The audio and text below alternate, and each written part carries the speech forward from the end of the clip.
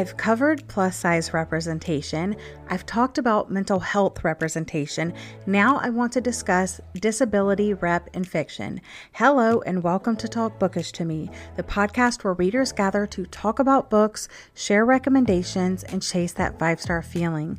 I'm your host Gwen, and today I'm going to go over why disability representation in fiction is so important, how to recognize if it's good representation, and offer some book recommendations.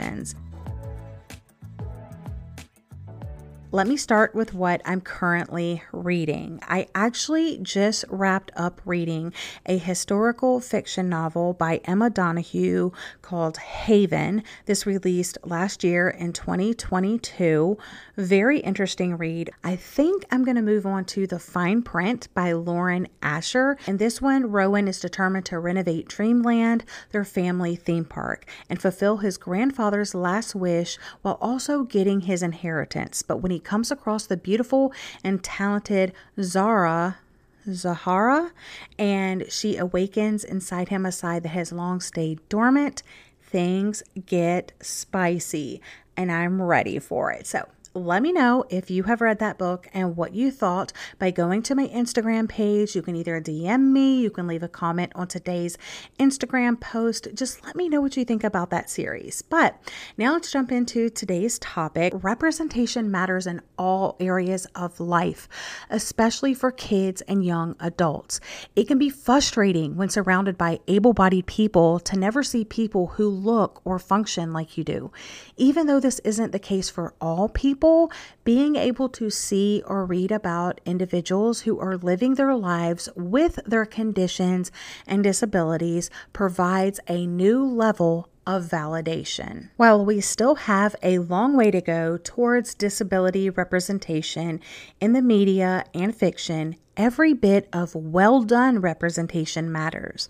Let's be honest. We're influenced by what we see and read, so it's important that the books you're reading include as many disabilities and conditions as possible, including physical disabilities like visible and invisible, neurodivergence and mental health, and sensory disabilities.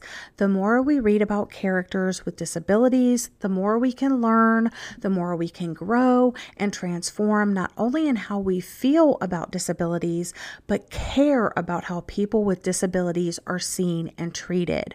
Right now, diversity, equality, and inclusion, or DEI, conversations are at an all-time high. From classrooms to corporate jobs across the U.S., conversations about anti-racist or how to properly use gender pronouns are happening. But what about disability representation?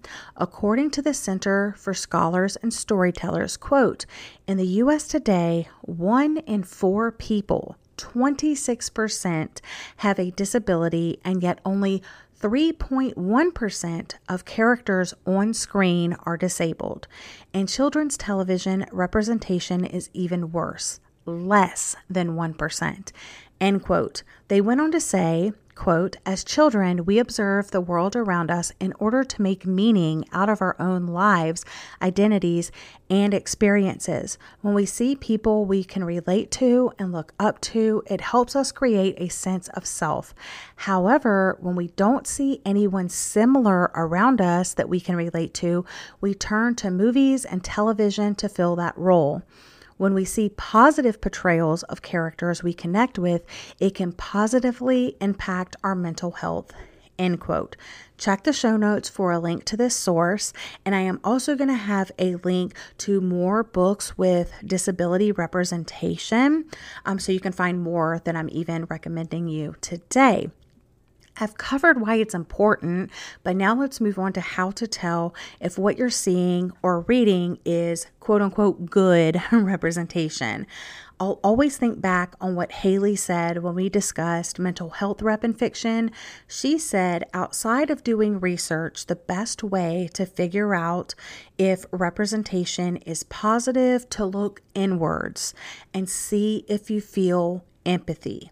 If you can feel aligned with a character that is facing a certain challenge, the author has done their job. People with disabilities should never be demonized or made to be the villain based on their disability, meaning that you can have an antagonist that's in a wheelchair, but they're not the antagonist because they're in the wheelchair. So hopefully you understand a little bit about why it's important and how to spot good versus not good representation. But again, if you're unsure, definitely reach out to people or look for reviews that have, own voices, reviewers reading those books, and listen to their thoughts. So now let's move on to some book recommendations, starting with some comics and graphic novels, because you guys know I love those. So I always try to squeeze them in where I can. The first one is Mooncakes by Suzanne Walker. And the representation included in this one is that one of the main characters is actually deaf. Nova knows more about magic than your average teen witch. She works at her grandmother's bookshop where she helps them loan out spell books and investigate any supernatural occurrences in their New England town. One fateful night, she follows reports of a white wolf into the woods, and she comes across the unexpected, her childhood crush Tam battling a horse demon in the woods. As a werewolf, Tam has been wandering from place to place for years, unable to call any town home. Pursued by dark forces, eager to claim the magic of wolves and out of options, Tam turns to Nova for help. Their latent feelings are rekindled against the backdrop of witchcraft, untested magic, occult rituals, and family ties both new and old in this enchanting tale of self-discovery. Again, that was Mooncakes by Suzanne Walker. The next one is Oracle Code by Marieke Nijkamp. The main character in this story uses a wheelchair. After a gunshot leaves her paralyzed, Barbara enters the Arkham Center for Independence, where Gotham's teens undergo physical and mental rehabilitation. Now using a wheelchair, Barbara must adapt to a new normal, but she cannot shake the feeling that something is dangerously amiss. Within these walls, strange sounds escape at night.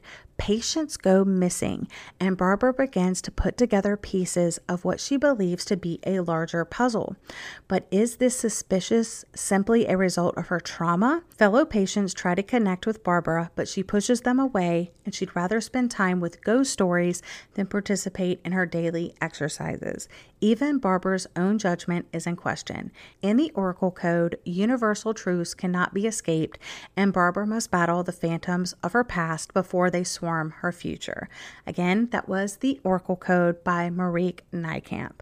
And again, like all of my episodes, I will be writing all of the books in the notes of today's show, just in case I mispronounce an author's name wrong, or you happen to have missed a recommendation and you didn't hear what I said. All of the books will be listed in the show notes. Next up is The Tea Dragon Society by Katie O'Neill, another character using a wheelchair, a beloved and charming all ages book that follows the story of Greta, a blacksmith apprentice, and the people she meets as she becomes entwined in the enchanting world of tea dragons. And let me just say, the tea dragons are so freaking adorable. After discovering a lost tea dragon in the market, Greta learns about the dying art form of tea dragon caretaking from the kind tea shop owners, and she befriends them with their shy ward, Minette. Greta sees how the craft enriches their lives and eventually her own. I have one poetry collection and I know it is on Voices, and that is The Girl Aquarium by Jen Campbell. And the representation is disability, like in general, and disfigurement. The Girl Aquarium explores the realm of rotten fairy tales, the possession of body, and the definition of beauty. Weaving between whispered science and circus, these poems turn a cracked mirror on society and ask who gets to control the twisted tales hiding in the wings. Again, that was The Girl Aquarium by Jen Campbell.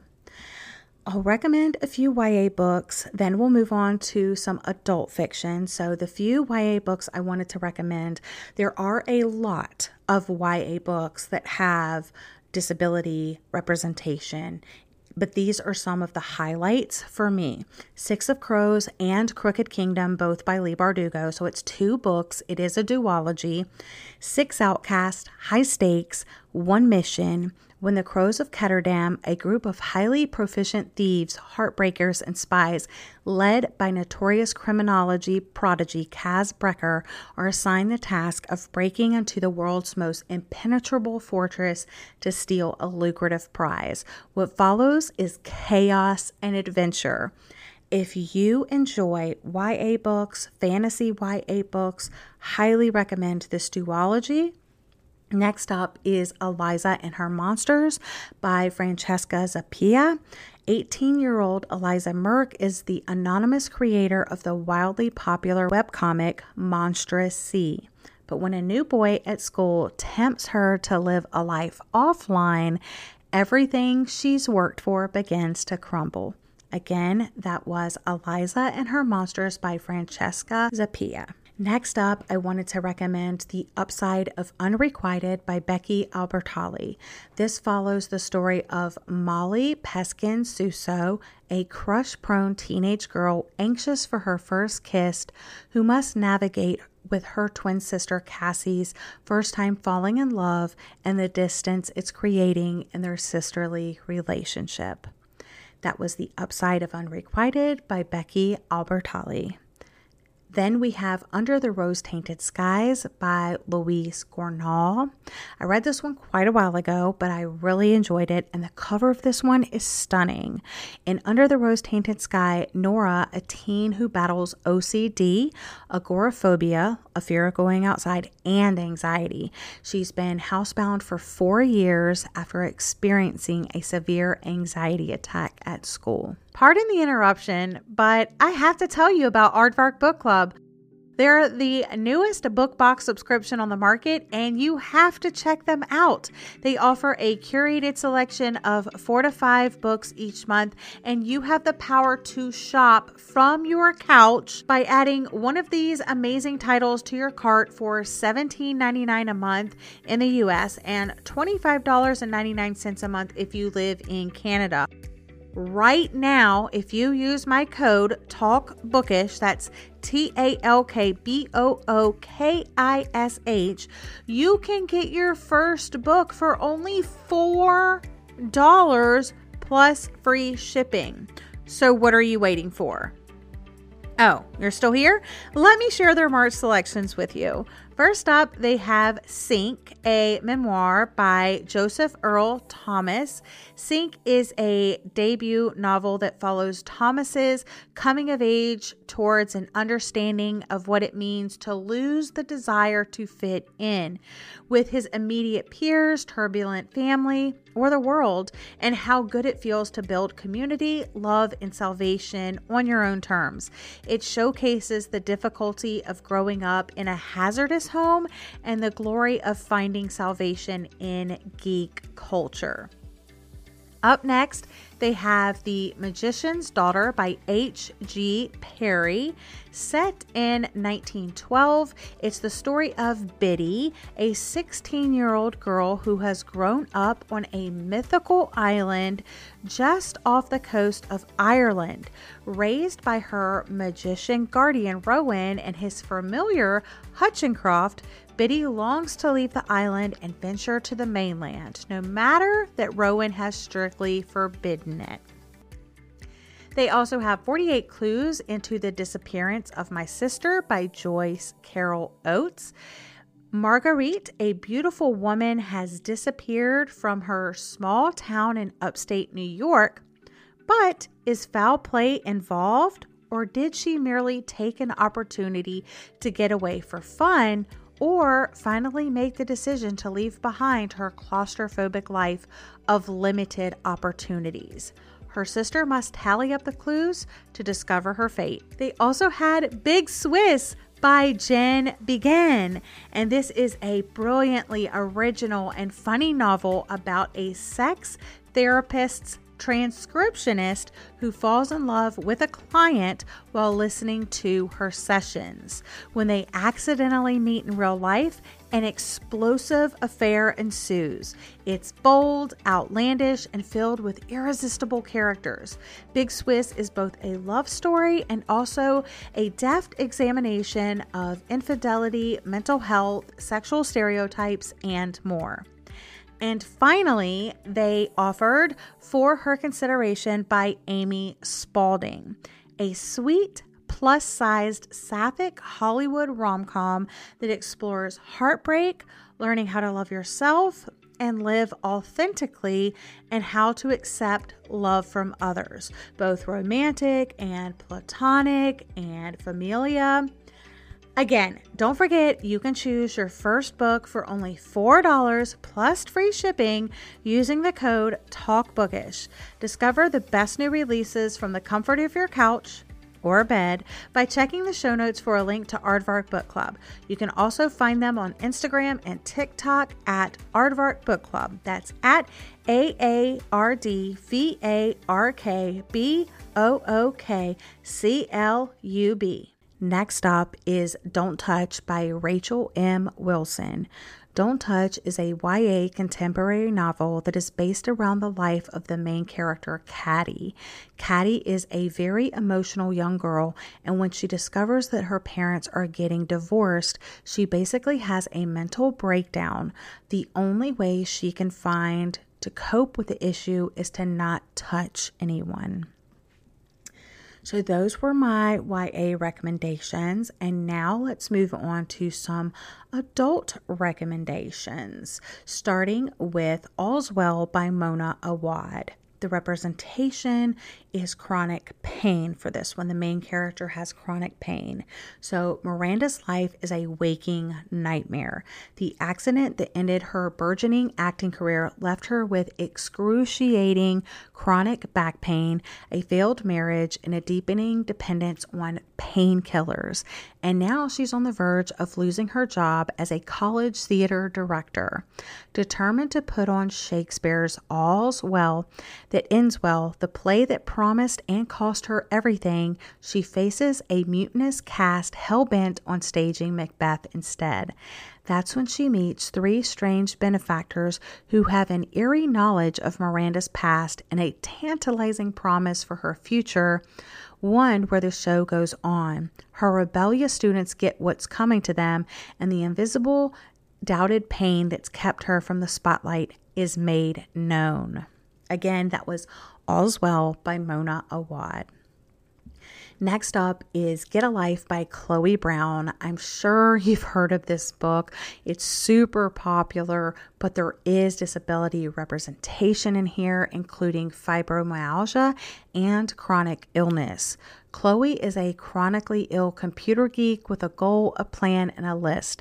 After almost dying, she's come up with 7 directives to help her get a life, including a drunken night out, riding a motorcycle, and doing something bad. But it's not so easy being bad. What Chloe needs is a teacher, and she knows just the man for the job. Red is a handyman with tattoos, a motorcycle, and more sex appeal than 10,000 Hollywood heartthrobs. But when she enlists Red in her mission to rebel, she learns things about him that no spy session could teach her, like why he clearly resents Chloe's wealthy background and why he never shows his art to anyone, and what really lies beneath his rough exterior. Another super popular one that is my absolute fave, and actually all of Helen Wong's books are amazing, but I'm going to talk to you about The Bride Test. This has autism representation in it. Kai has no feelings. Well, he feels irritation when people move his things or contentment when ledgers balance down to the penny, but not big, important emotions like grief and love. He thinks he's defective. His family knows better, that his autism means he just processes emotions differently. When he steadfastly avoids relationship, his mother takes matters into her own hands and returns to Vietnam to find him the perfect bride. Next up is a classic, and I'm going to go with Of Mice and Men by John Steinbeck. Migrant farm workers George and Lenny, two very different men, cling to their idea of the American dream. Although Lenny serves largely as a metaphor for the death of innocence in a hardened Depression-era America, he also sheds light on the way that learning disabilities can be exploited unless it is nurtured and feared because it is different. I also wanted to mention a series that I have on my TBR that I'm hoping to get to this year. It's the Bergman Brothers book series by Chloe Lisi. I know that several of the books feature characters with disabilities. The novels are standalone contemporary romances about a Swedish-American family of 5 brothers, 2 sisters, and their wild adventures as they find their own happily ever afters. Set on the sunny West Coast, these slow burn romances are supposed to pack a punch. I have not read these, but I have heard from my sources that these are a must read. So I'm just going to go in order from the first book to the last book. So we have Only When It's Us. That's a frenemies to lovers book. We have Always Only You, which is a grump and sunshine. Ever After Always, which is a marriage in crisis. And then we have With You Forever, which is a marriage of convenience. And then Everything for You, which is an enemies to lovers. And then If Only You is expected to release this year. And I believe the last book in this series, Only and Forever, by Chloe Lisi, will come out in 2024. Of course, don't quote me. That's a year out. Who knows? Things are meant to happen. I have the first 4 books in the series on my TBR. So like I said, it would be great to be able to read those this year. All right, listeners, that wraps up this episode on disability rep in fiction. I hope I was able to once again shed some light on why representation in its many forms is so important. Huge thank you to Kayla Smith for her valued insight and help with today's topic. I will be sharing some of her recommendations over on Instagram, so make sure you're following along so you don't miss those. Subscribe to Talk Bookish to me and stick around because I have amazing guests and great topics lined up this year. The very next episode will be on March 27th with my friend Lena from Lena's Bookshelf. We will be reading and discussing in-depth thoughts on the book Haven by Emma Donoghue, which I actually just finished reading today. So look forward to my full thoughts very soon.